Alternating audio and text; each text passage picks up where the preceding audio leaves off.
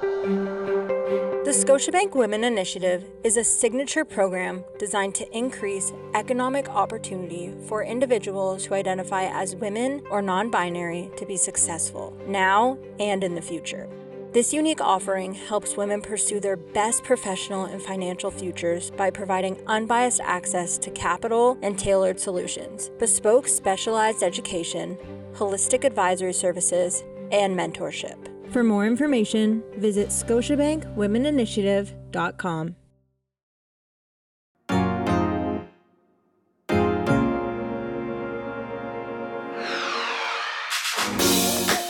Welcome to the Startup Women Podcast, a show where we connect you, Canada's powerful cohort of women identifying founders, to real stories and case studies of women building businesses, supported by true, tactical advice from thought leaders and industry experts.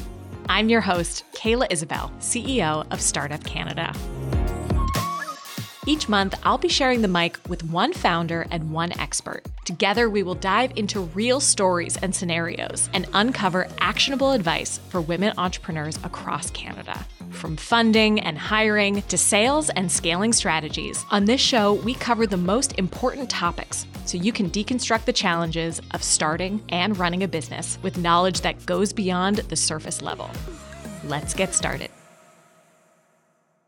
Startup Canada's head office, located in Ottawa, is situated on the unceded, unsurrendered territory of the Algonquin Anishinaabe Nation. Startup Canada recognizes the inherent and treaty rights of Indigenous peoples. We acknowledge the ancestral and unceded territories of First Nations, Métis, and Inuit peoples.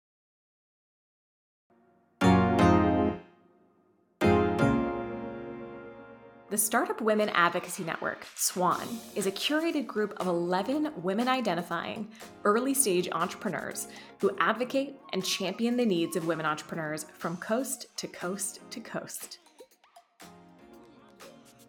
Where modern meets tradition, Cascadena Designs artfully intertwines nature and culture in each creation.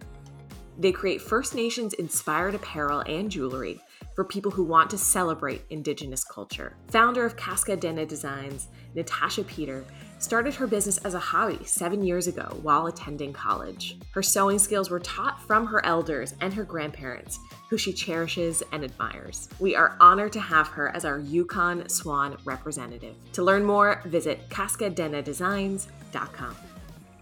Soul Fitness founder and mother of three, Julie Arsenault-Dupuis, had a dream of providing a safe environment for women to exercise and move their bodies. In 2021, she followed her dream and opened her first studio. What makes Soul Fitness unique is the community, the coaches, and their values. It's a space created for you, a place filled with love, acceptance, and motivation. Julie's vibrant personality and passion to push boundaries will keep you motivated through every track.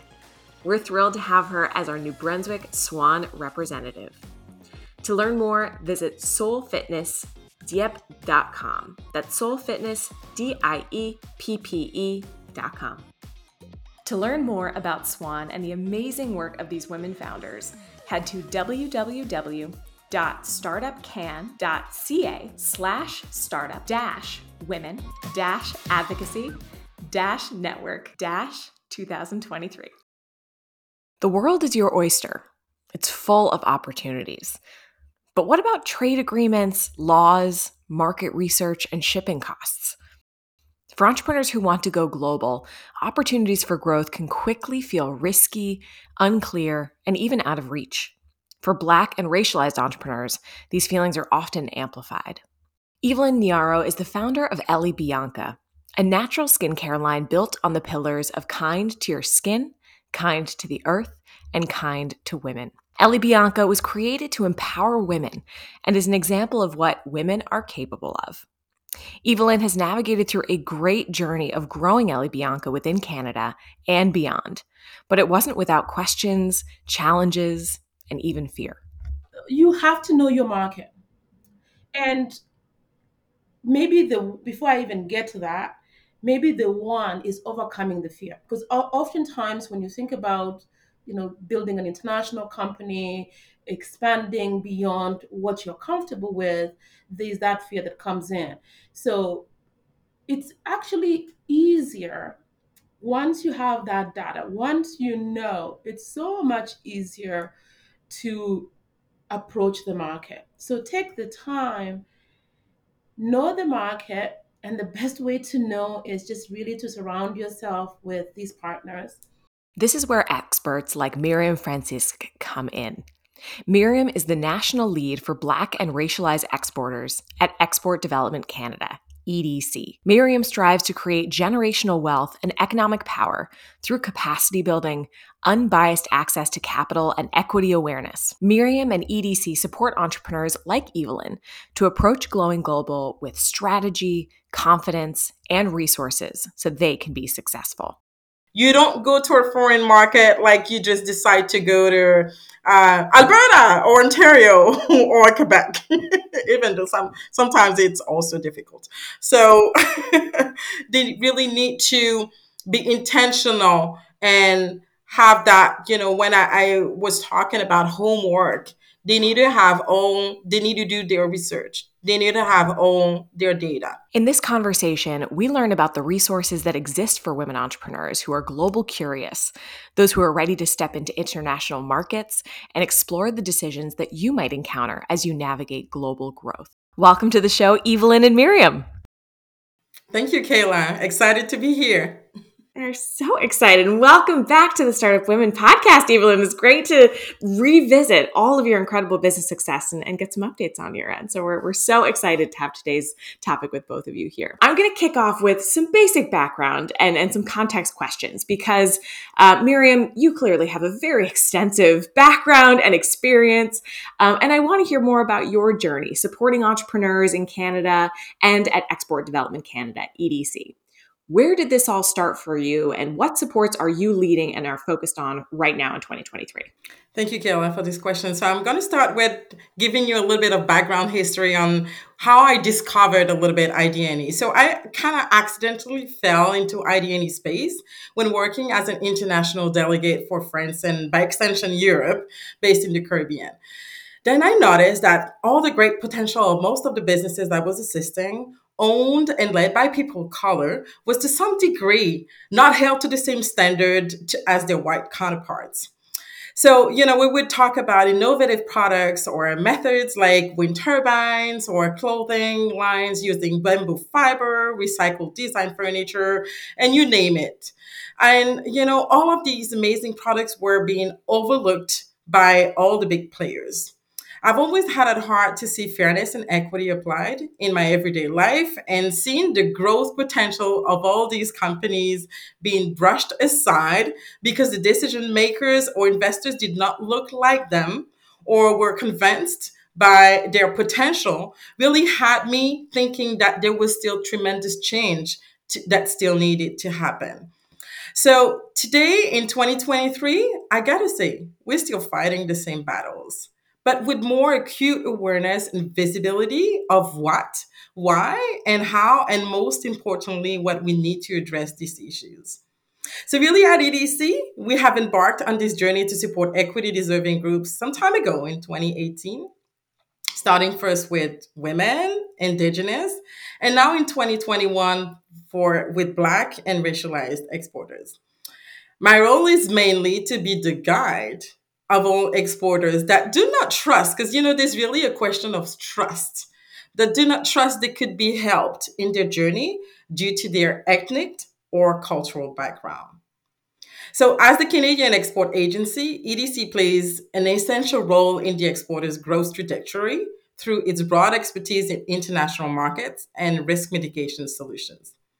Amazing. Thank you, Myriam. And it's been amazing to see, through our partnership with EDC, all of these, additional subject matter experts and leaders on the team that you've brought into our programming and in our partnership. So we are really thankful for all the work that you're championing at EDC and all the work that your colleagues are developing each and every day. So thanks for everything you do. Evelyne, over to you. I'm very familiar with the story of Ellie Bianca and having seen you grow and grow and grow over the last couple of years since our last conversation.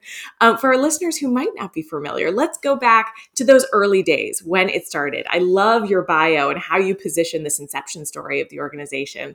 So bring us to the beginning and then where things are at now, because you've seen some pretty tremendous growth over the last couple of years. Yeah, wow. For a minute, reading that bio, I went back to Chad, spending the time there and really looking through my own personal experience as a professional, as a woman, as a mother, as a Black woman in business.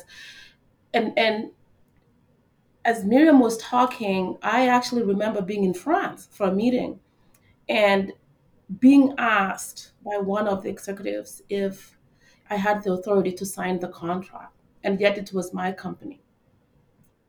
So I could relate, and I can also see how that trust has been compromised over the years, and why, as a Black woman or as minorities, how we tend to kind of have that wall and not trust as much as we should. But despite all those challenges, I made a commitment. I made a commitment that for my daughter's sake and the other daughters, that I will ignite conversation using Ili Bianca. I will, try and strive to overcome some of these barriers so that it can be a little bit easier for my daughter and other daughters like her. So it's been a journey. It's been a beautiful journey all along. Sometimes you want to give up, but you get encouraged a little bit and you keep going. We've grown significantly. I think our products now are sold in over 1,000 stores across Canada. We have we this year we launched with Costco online, which has been really tremendous. We're working a little bit with our partners overseas to also expand that market share. Yeah, like it continues to grow at the right pace, and oftentimes I remind myself that if I never make money doing this business, I know for a fact that we could have really overcome some barriers and made it slightly better for other Black women. Amazing, Evelyne. And looking at today's episode and really focusing on global businesses, was going global something that you were thinking? Obviously you were in a global context. You were in Chad when this sort of idea came to light, and when this business really came to fruition. Was building a global business beyond just Chad and potentially Canada on your radar, or was this something that you realized was going to be a part of your path later on? Walk us through your exporting journey. Yeah, I'm all about strategy. I'm actually doing my PhD right now in strategy and innovation. So I'm all about strategy. I'm all about starting with I grew up with parents. My father always said to me, start with the end in mind. So I grew with that mindset. I started Eli Bianca with, I mean, you've had me talk in the past that I want to build $1 billion business. So we know very well that $1 billion brand will not be built in Canada alone. So I knew that I wanted to position Eli Bianca as a Canadian brand, of course, with our safety records, with our quality records, with just really the good Canadian name. However, I know that Canada alone will not get us to where we need. So we need to be able to work into the global market, and the opportunities are there. It's exciting to and igniting to see the opportunities that exist in other markets and the readiness in those markets. I was just in Kenya in June, July, and meeting with our partners there, meeting with the Trade Commission office there, and just seeing how people might have the mindset that Africa, it's Africa, but how these markets are also ready. They're aware. They want clean products, similar to what we want here. So I'm excited to actually, Canada has been okay, but I'm excited about the next steps of our brand and taking this brand global. Amazing. And which countries are at the top of that list when you think of going global for you? So right now, we have some penetration in the U.S. So we want to expand there. I mean, naturally, it's closer, the proximity. So the next year or so, we're putting efforts in the US and strengthening those relationships. We have a little bit of work in Europe where we're building some partnership in strategic countries in Europe. But I will have to say, I'm excited about Africa. I'm really excited about Africa. Amazing, Evelyne.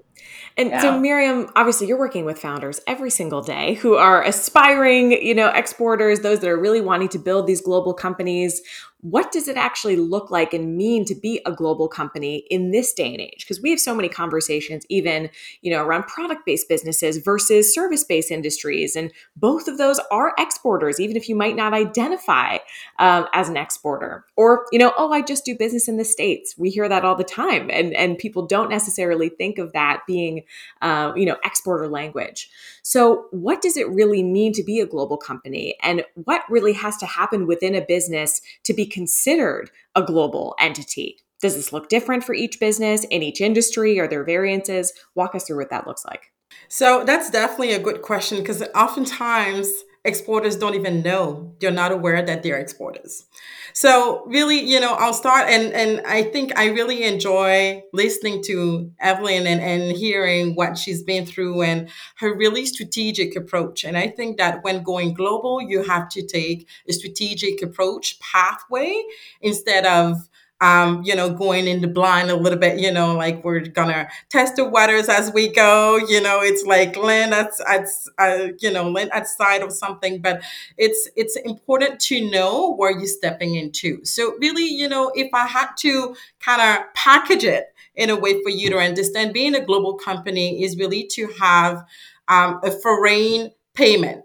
So to receive payment from a foreign country. And sometimes, businesses that are selling, for instance, online products or services, they're not really aware that their services are being purchased by foreign clients. So, they're like, no, I'm on a platform, I'm on Amazon or Shopify, on Google or whatnot, and I just sell it there. But without knowing, you are being an exporter. You may not be the global company with that global mindset, but you are an exporter.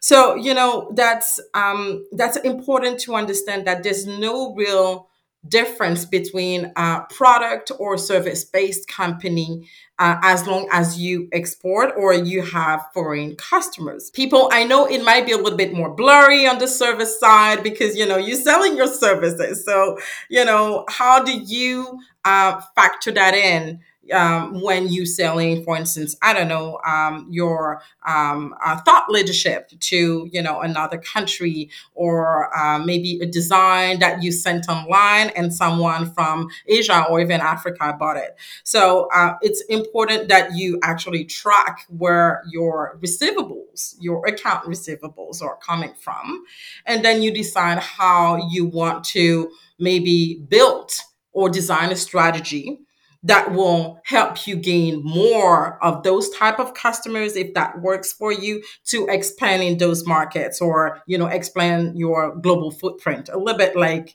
what Evelyne is doing beautifully.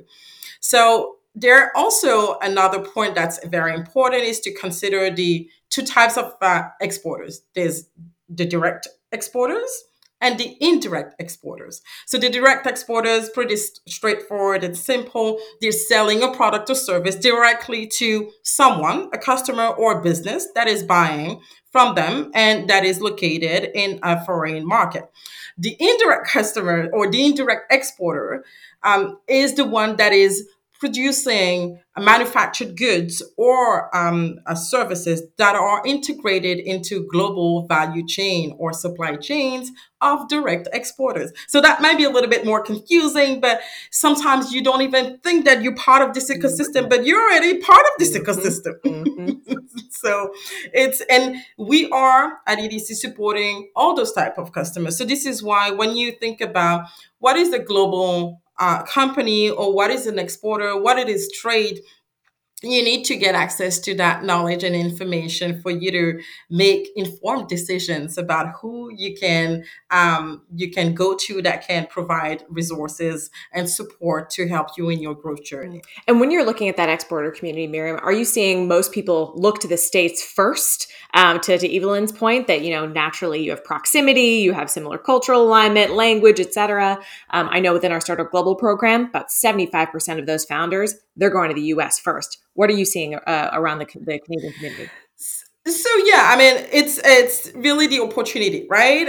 It's easier, the proximity, as Evelyn said. The US is closer. We understand how it works. We understand the dynamics. We understand, right, most of it. So it's easier for Canadian companies to go to the US first. But we've seen some shifts within the past years with the free trade agreements that Canada has with the world. Do you know that Canada has 15 trade agreements with 31 countries in the world, which is the most that one country ever had? So a lot of those exporters are looking at beyond the US, where those opportunities are, where they could actually grow faster and bigger and better with the audiences that are ready to buy from Canada, right? The Canadian brand is powerful. So I think that a lot of Canadian companies need to really look at what the landscape of global business is and where it might make more sense for them to go. Like, there are smaller markets, like, even the Caribbean, right, that they could go to, because the US is huge. If you don't know how to navigate this market, you get burned pretty easily. So there are a lot of homework, a lot of information, a lot of tactics that need to be thought through before even going to the US. This is great that a lot of those businesses are leveraging the Trade Commissioner service, but for sure, not all of them are well suited or well equipped to approach the US market.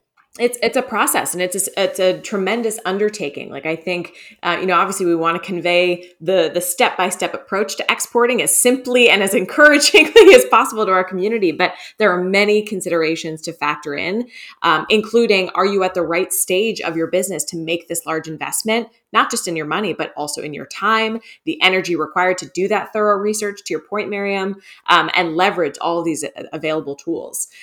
Evelyne, was that something that you were sort of looking at in your growth continuum? You're in stores like Costco, you mentioned, you did this incredible Hudson's Bay company partnership, and now you're on those shelves being celebrated. What did it feel like, before hitting those milestones? Were those sort of feathers in your cap that really gave you the confidence to then start expanding globally? Or was that a different process that you went down to really assess size of your company, expansion plans, and what that development could look like? Yeah, so, it's always been very strategic. I'm all about data. I'm all about research. I'm all about really understanding my market. So, right in 2016, actually, I was actively going to trade shows in the US, for example, to really understand the consumer behaviors and preferences. And, Miriam, to what you said, they can be complex. There's lots of complexities when it comes to even black purchasing from black purchase, like it's a complex system altogether that I observed, and it's very similar whether it be in LA, New York. I went to various places just to really have a feel for what the market is, and kind of let it be. Not, but naturally through our website, we were building. There were those customers that will resonate with our brand, and we continue to. I'll say about 20% of our online customers come from the US. So we continue to grow that, and we have a few retail partners that we've partnered with. But on the other hand, I will be going to Kenya, for example, to visit my family, and followers who follow me in Instagram or Facebook naturally would be like, when is Eli Bianca coming to Kenya? Like, they're ready to purchase. They're not looking and saying this serum is $200. They're like, that $200 serum is what we want. And there's a lot of middle class people in Africa that have that disposable income that really want quality product, and they don't have a problem doing it. So I would say it's been I did a detailed market research for Kenya, for example, and I felt confident that it's a place we want to be. I've observed trends, seeing the amount of organic stores that are growing there. Um, and of course, through the partnership there with the Trade Commission Office, them giving us intelligence of what's happening. This market is ready for your product. But then on the other hand, we've also been going to Europe. We've been going to the trade shows there just to really understand how receptive is this market to our products. Yeah. So there's a plan. Then there's, also the naturalness that Yeah, goes following with the it. flow of where the energy is going, where that interest is naturally. So it's a bit instinct, but I love, challenging assumptions and using that real-time data. Like often, I think entrepreneurs, it's very easy to paint a picture in your head and validate your own assumptions using, your intuition, which we need to follow, but using that hard data at different stages of your business, right? Revisiting that constantly is such an essential ingredient to being a successful entrepreneur and having the courage to do so. The other piece for me, it's also understanding that regulatory environment, just to really know and say, okay, where is it going to be easier for me to do the business? That has been one of those decision making aspects that we have to factor in. Because, for example, we looked into China quite a bit and invested a lot of time. Like I did a full on 1 year research, and at the end, we just made a decision that the complexities of the different language, and it just wasn't, even though it's a huge market, there were no alignment, so we didn't say no, but we kind of put it in the parking lot for now. And when you were going down that process, what resources did you leverage? Were you doing all of this research independently? Did you talk to the Trade Commissioner Service? Did you talk to other, experts in the field? Who did you go to answer some of those questions? Oh yeah, yeah. There's definitely no way you can do this by yourself. So and be able to make informed decisions. So we actually started off with we have the TAP program here, the Trade Accelerator program here in Calgary through the Calgary Economic Development. So we started there, and through that. We connected, of course, with the Trade Commission Office. And then the Trade Commission Office did an accelerator program for China specifically, where they brought those market KOL, the knowledge people, the influencers, and we sent our products to them. Who else did we work with? And of course, EDC was part of this group. Our bank has a lot of data. So, yeah. And then, of course, people, other entrepreneurs who've managed to work in China And as lots of well. other peers and getting that expertise. Amazing. So, in terms of challenges and obstacles going global, we can appreciate there's a lot of complexity here. There are a lot of countries out there. Some have free trade agreements, some have different regulatory environments, so many different variables to consider: geography, culture, language. And it is a complex undertaking to really look at it all in its fulsome, entirety. So approaching it sort of step by step is definitely a way that many exporters have begun this journey. But one thing that Export Development Canada has been doing is, gathering data, gathering insights and the lived perspectives, especially for Black businesses that we're covering in today's episode. And in EDC's 2022 report on trade barriers for Black businesses in Canada, many of the participants described Canada's exporting ecosystem as, quote, kind of an old boys club. And I've heard this, within the finance community, within other spaces outside of the exporting community alone. But Evelyne, I'd love your perspective. Does this resonate with you? Has this been an experience that you've faced, or challenges that you've had to go through as a founder navigating what is sort of, quote, an old boys club? So, China, for example, and it goes to that trust factor, it goes to that fear factor. The acceptance. Uh, I didn't feel, and honestly, this is where I had to go with my gut. I didn't feel that there was acceptance. I There was excitement when my products were sent, but there was no excite. I didn't feel the same excitement when I came on video, back and forth. So, and with that, it just kind of and I'm honest, just being super honest, that shrunk. And when I also looked in who else was there, I didn't see anyone that looked like me. So could we have done well? Yeah. Did we have amazing projection? Yes. Did we have amazing products? Absolutely. But that fear factor of I don't think I don't I don't feel that I belong. It kind of got me to hold back.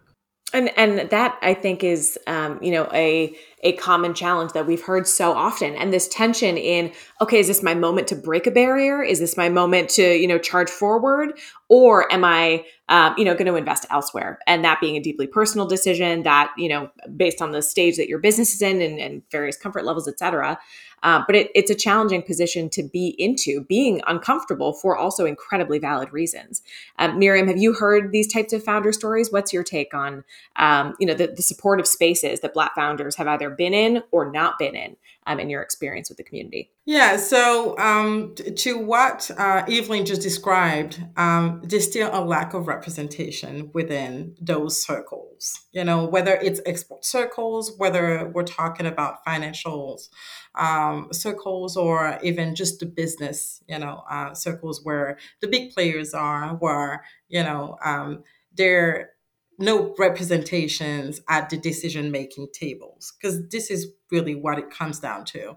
Um, there is still frustration within the Black and also racialized business communities, and they demand to have that seat, not to be allowed to be at the table, but just to be heard for the value and the contribution that they're bringing to Canada as a country, but also to these ecosystems that are being built around them as well, right? Because what we need to understand is that most of these businesses are not looking just at making profits. They're looking at empowering the communities, empowering the people, empowering women, empowering children, youth. It's really it trickles down to many different layers of social and economic building. So yes, it's still, when we look at the picture of today, it's still, it's, I'm not gonna say it might be sometimes saddening, but it's really no surprise that it's still happening. But there's a lot of progress, I gotta say, that has been done. To level the playing field, to really allow them to be in these spaces and to tell their stories. Like Evelyn, I understand what she went through when, trying to build that relationship with China. And I understand that a lot of businesses that are exporting, the need to sometimes put their mask on, to go out there and do business and just be focused on what you're trying to achieve. But it is still hard. We're humans, they are people, they have emotions and feelings. But I think we need, as the trade ecosystem community, to continue to open doors to also to the Black and the racialized business communities, to help them seize all the opportunities that exist out there, to really help empower them and equip them to kind of take that leap forward to achieve their global success. Because at the end of the day, and I always say that wherever I go, I tell everyone that those communities are, for me, the most innovative and creative communities, because they need to think out of the box. They need to go far and beyond of what exists in the market to be seen and to be valued even more. So, we're trying to, do IDDC capacity building with our knowledge solutions, but also with our partners to show them the real picture of what the world is and how they can, have an impact and make an impact on that world. That's amazing, Myriam. That was really beautifully said. And within EDC's context, I think even doing reports like this, actually identifying the concrete barriers for Black businesses specifically and looking at other racialized communities, that's a huge step forward in it. Even getting that information and getting that data that we can then all as a collective come together and say, okay, here are, these top 5 barriers that we can work as a collective to solve. So I think that element is really incredible to see that movement over the last couple of years. At EDC, are there any other programs or specific initiatives that EDC's really been putting a lot of effort into that you want to share with our audience that they might not be aware of? Oh, absolutely. So we're doing lots of things, but we're trying to focus as well because, there's so much to do. And, we have 1,000 items on our to-do list, but, we're taking one by one. So I'm just happy to say that beside our products and solutions, and I'm going to talk to it, a little bit later in our conversation. But, right now, for instance, we've just launched our first cohort of Black women and non-binary with Corliss and the Face Coalition.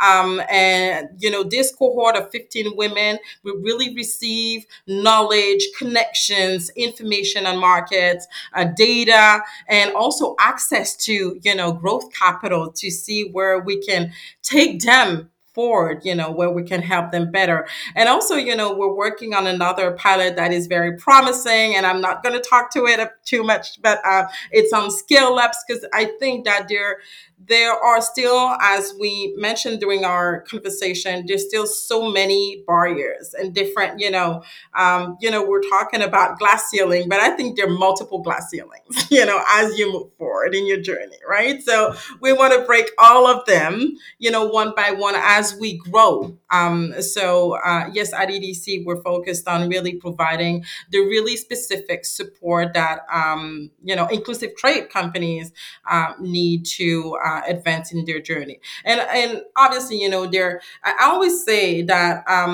the knowledge is power, right? Knowledge is key to the success of anyone, any business person, anyone, even though sometimes we say, oh, but that person was a college dropout or whatever. Yeah, but it got surrounded by bright minds and he had also a different type of knowledge that it applied into the business.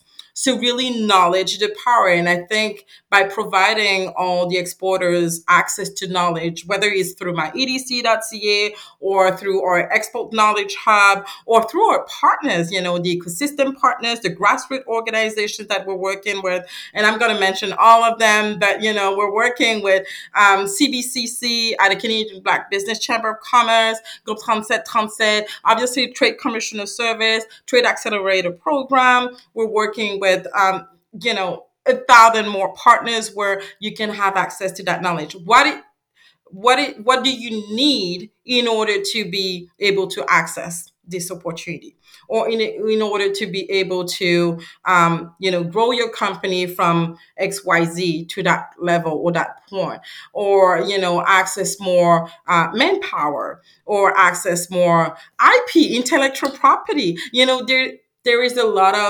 There are a lot of steps and a lot of research and a lot of data to be acquired, but I think it exists right now today because we live in a day of information, where information is there, and we're making sure that the information is channeled through the right platform to be readily available to exporters. Because part of the challenge I think is there is so much information, right? And how do you sift through what is going to be relevant to you at what stage?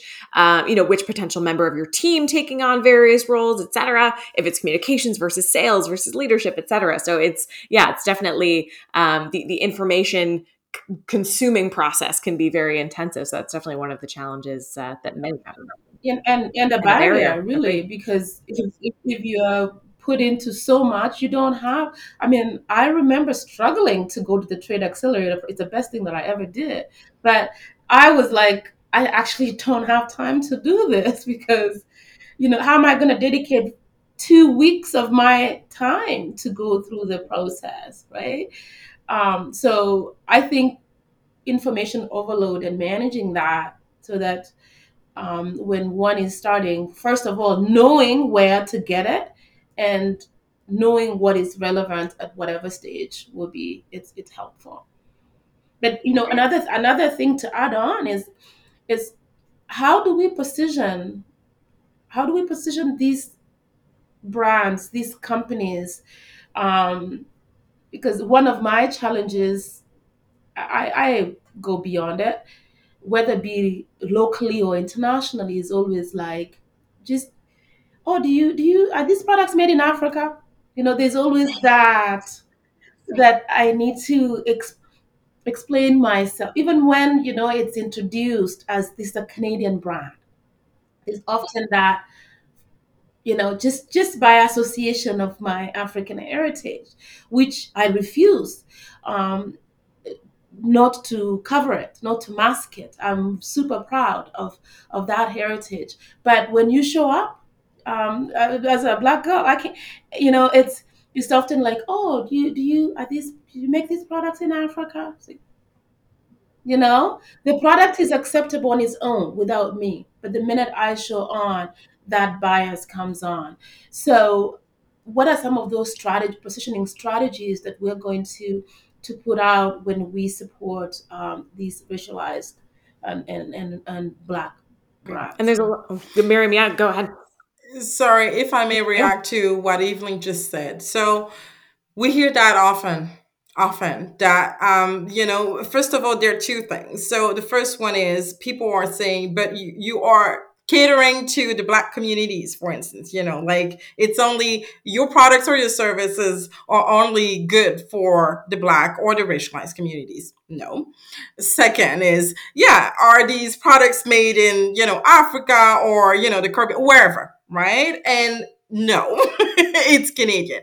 So I think that the more we're going to talk about these things, the more we're going to talk about the not only the origin, the more we're going to have a clear messaging about the branding, about the origin and the talent and the innovation behind those brands that are going out there, like Ellie Bianca, the more customers will be familiar with the fact that Black businesses have great businesses that provide great products and great services. So it needs to be, again, it's like we're always talking about Black excellence. I kind of cringe a little bit when I hear Black excellence, because it's not because it's great when it's Black that it's Black excellence. No, we're just great because we're great, because it's just good as it is, right? We don't need to explain. But up to today, we still need to, like Evelyne just mentioned, they still need to emphasize, kind of pitch almost where and why she's making her products in Canada, beside being, from Africa. So I think we want to shift the narrative. We want to change the conversation. Is it a great product that is going to help you rejuvenate your skin or revitalize whatever your genes, or I don't know? Or is it a product that is not really, that is not good for me just because, it's not good for me? But we need to shift around, the the background of the founder.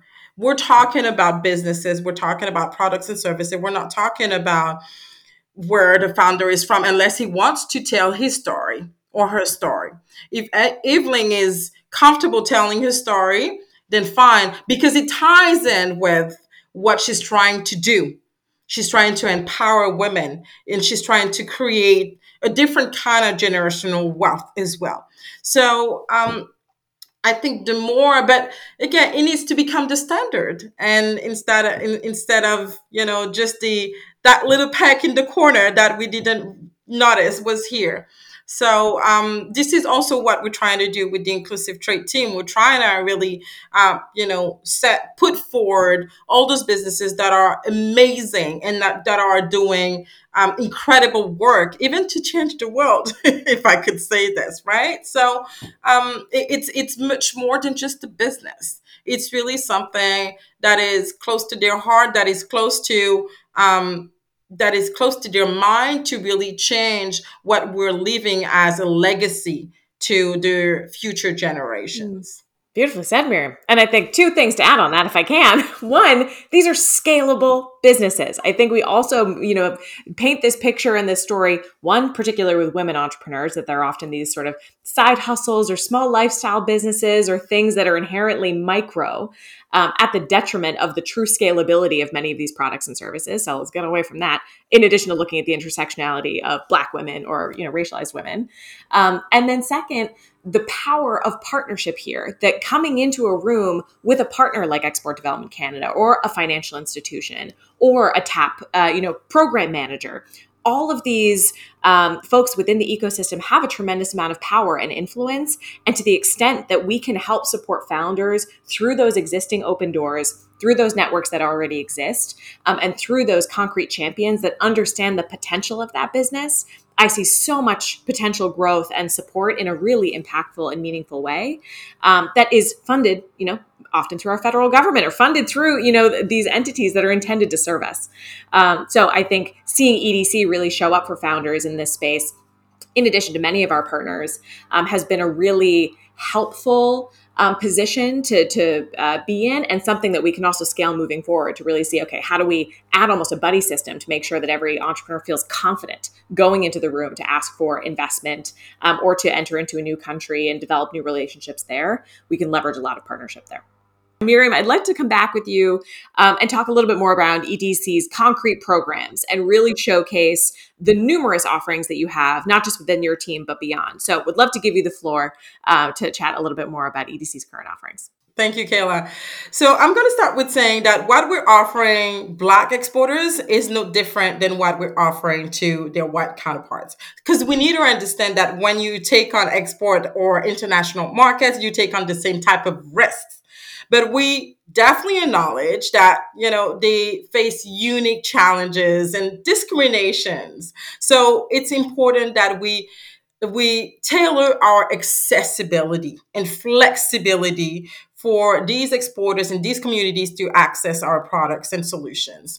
So, and what's also it's important for us is to prepare them and guide them through the entire process. So then these businesses are, more ready and more eligible to be supported by us.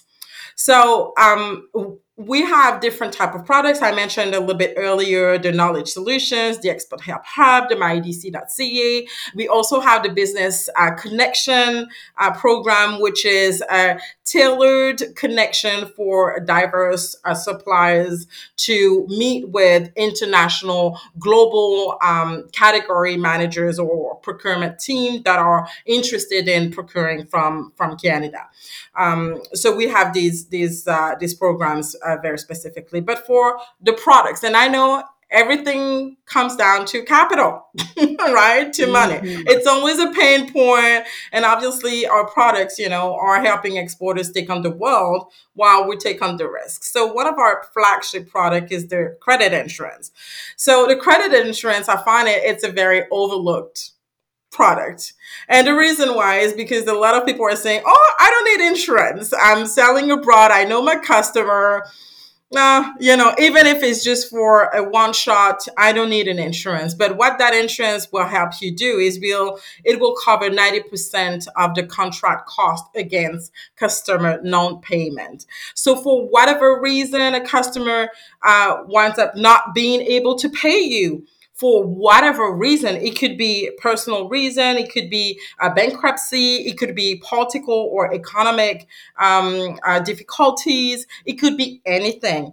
Then we would cover 90% of that contract cost. So that gives you not only to your bank comfort in lending you more money or additional lines of credits, because they know that 90% of that money will get back to them. And also that gives you as an exporter the eligibility to tell your customers to negotiate payment terms in a different way, right? In a more flexible way. So this really credit insurance, I think, especially when you start in your export journey, it's important that you look at what the credit insurance allows you to do, and especially also when you're exploring new markets. Even though you're an exporter that is, like a seasoned exporter in the US, but you're now venturing into Japan or Africa or Europe, then probably the credit insurance will be a great tool for you. Another product is also the Export Guarantee Program, which is a great bonding program solution acting as a guarantee to your bank for a loan or line of credit without tying up cash. Because, typically they're looking for collateral, they're looking for secured loans. So these guarantees really help your bank give you that working capital that you're looking for without taking the risks entirely on their own. So that's really, great flexibility for them here. And I'll say that we also offer, and without getting into too much details, because, again, it's very important that exporters come to us and talk about what they're trying to achieve, how they look at, canvassing new markets, how they look at, global expansion, and also tell us what is maybe keeping them from, progressing forward better, or what's, the issues that they've faced more regularly in the past.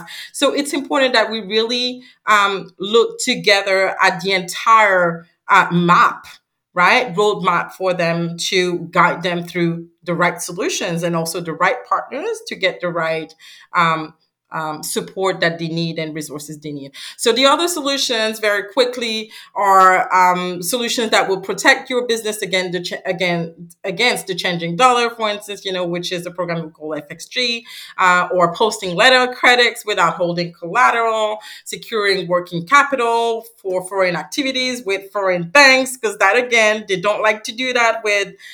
Because, when the Canadian company is going abroad and dealing with a foreign bank, then the bank needs to have insurance about, for whatever they're trying to give the Canadian company, even if it's a subsidy. So we are able to work through that with the exporter. And I'll say that last but not least, because a lot of exporters have come to us since they've heard about it. But we also know that within the venture capital investment space, Black businesses are receiving the lowest range of not even 1%, in Canada. So that's really, a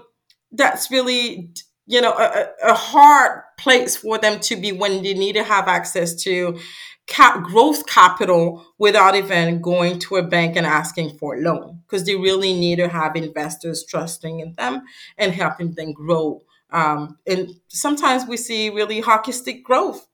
So it's important that we find the right investors. So really, to help reverse this trend, the Inclusive Trade Investment Program is a matching program offering venture capital solutions to companies owned and led by a founder who identifies as a member of a diverse group. So that is whether a Black or racialized, but also women, Indigenous, people living with disabilities, LGBTQS+, and all the diverse founders that we can find. And the company must generate at least $500,000 in revenue, and especially present a significant export growth potential. And typically, it can be demonstrated through, different, data, letter of intent, or contracts, or even market approach proof or evidence that, these markets have really strong traction for this Canadian company. So for Black companies, EDC has partnered with BKR Capital to lead the charge on investing in scaling Black-owned businesses, and I can just say that it's going pretty well. So we're on our way to keep on trying to change the way the systems were built, right, to really help the businesses that belong to these communities in better, more strategic, more guided, more empathic way as well. Hmm. Amazing. And Myriam, can you clarify for entrepreneurs potentially at their earlier stage, at what stage can they access all of these EDC supports? Is there sort of an entrepreneur journey map that they might be able to align some of these programs to? Yeah, absolutely. That's a great question. So there are two types of exporters. I'm sorry, I'm always saying, there are different types, but it's true, right? So there are exporter born type of companies, right? So the companies that are exporting when, just being set up, they export. It's just because it's already within the DNA of the company, and the strategy is based on exporting. So these companies from the get-go, even though they're not even making a dollar yet, they didn't come to us because we can help them before, plan ahead before they get their first contract. The thing is, typically what I see is these businesses, they come to us when they're facing some issues or problems or different, difficulties with their foreign customers. It's too late. We need to we need to anticipate the risk and work with them to really understand what their markets are and how they want to approach these markets. And then obviously there's the typical traditional exporter when, they're expanding to the Canadian market. And at some point they think, hey, why? I might want to go to the US, or I might want to go to India, or to, whatever other country that I've heard about through, ADC or the TCS, the Trade Commission Service. So then these companies need to have really, well, all of them, even though we have these two types, all of these companies need to have a solid export plan, or at least they need to have real projections into these foreign markets. You don't go to a foreign market like you just decide to go to Alberta or Ontario or Quebec, even though sometimes it's also difficult. So they really need to be intentional and have that, when I was talking about homework, they need to do their research. They need to have all their data. They need to have sometimes if they don't have connections, they can get, they can be connected with folks with, for instance, the Trade Commission Service and other ecosystem partners, like, Evelyne did when she participated in trade missions to understand better what her audience was, right? So you need to have that real intention to tap into this international market and collect all the information that you will need for us also to assess the validity of your project. Because sometimes, it's not the right time for you, but it might be the right time later. So what we're trying also to do is also to be very transparent with exporters, telling them, this is the roadmap, this is where you are. These are your pain points. And right now, you might not be ready to export just because, there's XYZ in your business that you need to either fix or change or adjust before taking on these new markets. So there are a lot of different steps that need to be taken even before you decide that you're going to be exported. And even the exporter-born companies, they do this. Even though we're thinking, oh, it's a little bit too, it's a rush, it's preliminary, but sometimes they have done that work, even built in their business model, right? So it's already embedded within it. So it's easier for us to know. So again, the sooner you connect with EDC, when you have such business intentions, the better. Because even when we're not ready to apply our solutions to your business right away, we can get you support through our partner ecosystem, and we can follow you along your journey. And when you're ready, we're ready alongside you. And you already have that relationship built. I think so many founders, they wait for the crisis moment, either with a bank or a financial institution, with all of these various partners. And it is so much harder to jump in at that juncture versus saying, we have a longstanding relationship. I know your business. I know what you've been struggling with in the past, or, where I've seen that growth. It's, relationship 101, right? Like it's always better to have that texture and that experience to help support you when, hopefully you're not hitting dire moments, but life happens, things happen, global pandemics happen, etc. Better to have those relationships in your back pocket. Absolutely. Absolutely. Evelyne, I want to pass it to you, just to some of our, entrepreneurs listening to our episodes. So obviously we've got lots of incredible women founders listening to these episodes, and many of them are thinking about going global. They're potentially really in the infancy of building their business, but they might not be quite ready yet. So they're listening to this episode to really get a sense if this is something they want to pursue. What is one thing that you would recommend that they consider or do to get closer to that exporting goal? What would be your piece of advice? Ooh, I have more than one. You can take more than one. We'll give you more than one. You have to know your market. And maybe before I even get to that, maybe the one is overcoming the fear. Because oftentimes when you think about, building an international company, expanding beyond what you're comfortable with, there's that fear that comes in.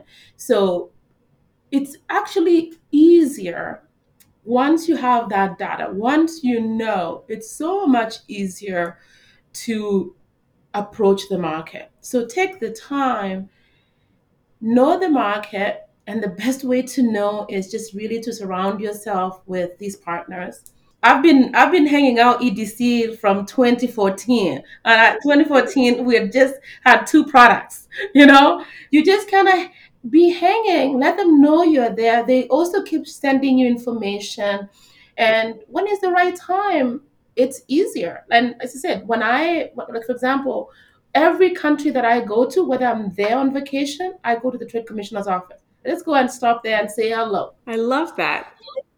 But what is interesting is every time you go, they throw some nuggets. This is what's happening here. This is how the landscape is. These are the new players. Whoever we thought last time was, now this is the new player. This is where, like the U.S. The U.S. is, for example, Africa. They're very aggressive. They've brought in. They're dumping so much funding here.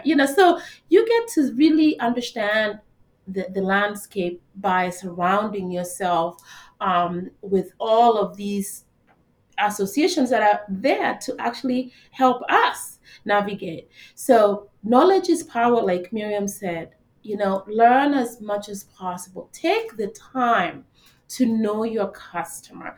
It's like a marriage or a relationship. The more you know your market, the easier it's going to be to do business. So I've never rushed. They need to keep seeing you. They need to keep seeing you until they feel comfortable and you feel comfortable to get into a relationship. And definitely leveraging the tools that are there to make sure that you can manage risk. Risk management is a big, big, big issue. And it doesn't matter if it's a customer you've worked with, for years. I have a customer that I've worked with for years in the Middle East, and for whatever reason, I did a project for them, and they were slowing, like they were not paying me. So, it doesn't matter. Putting those risk measures in place gives you peace of mind. Great advice, Evelyne. Myriam, what would be your one piece of advice? You know what? She took it. No, but yeah, I think that be bold, be intentional about what you want to achieve.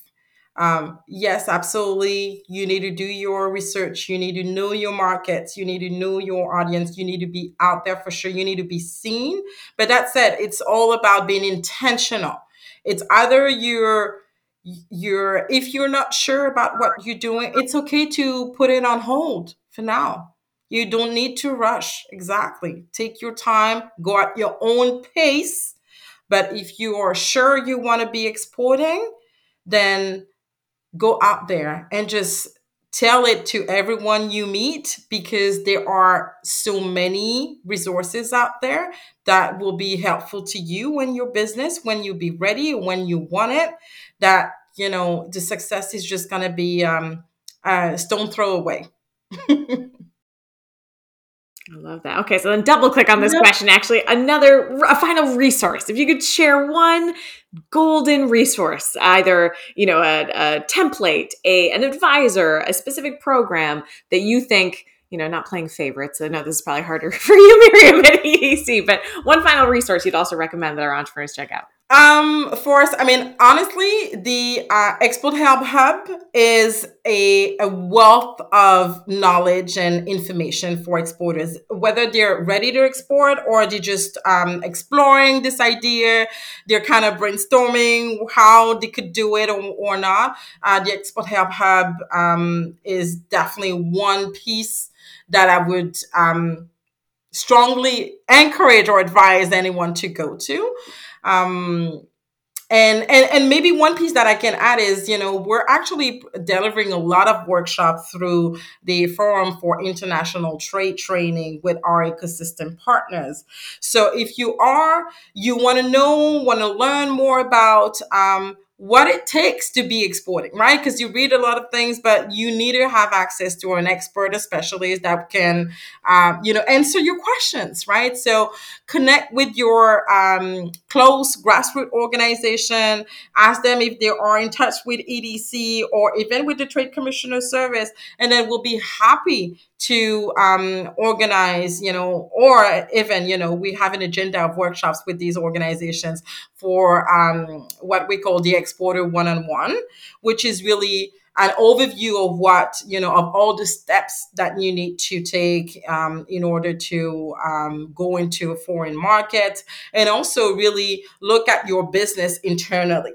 Right? Because we're always looking, outward, but you need to look inward as well. Are you ready? Right? Export readiness, what it takes to be, ready, all the tools and, different organizations. And there are tons of links and people and organizations that you can connect with. So, those two, Export Help Hub and connect with your local organization, business oriented for Exporting One-on-One with Fit Session with EDC, you'll love it.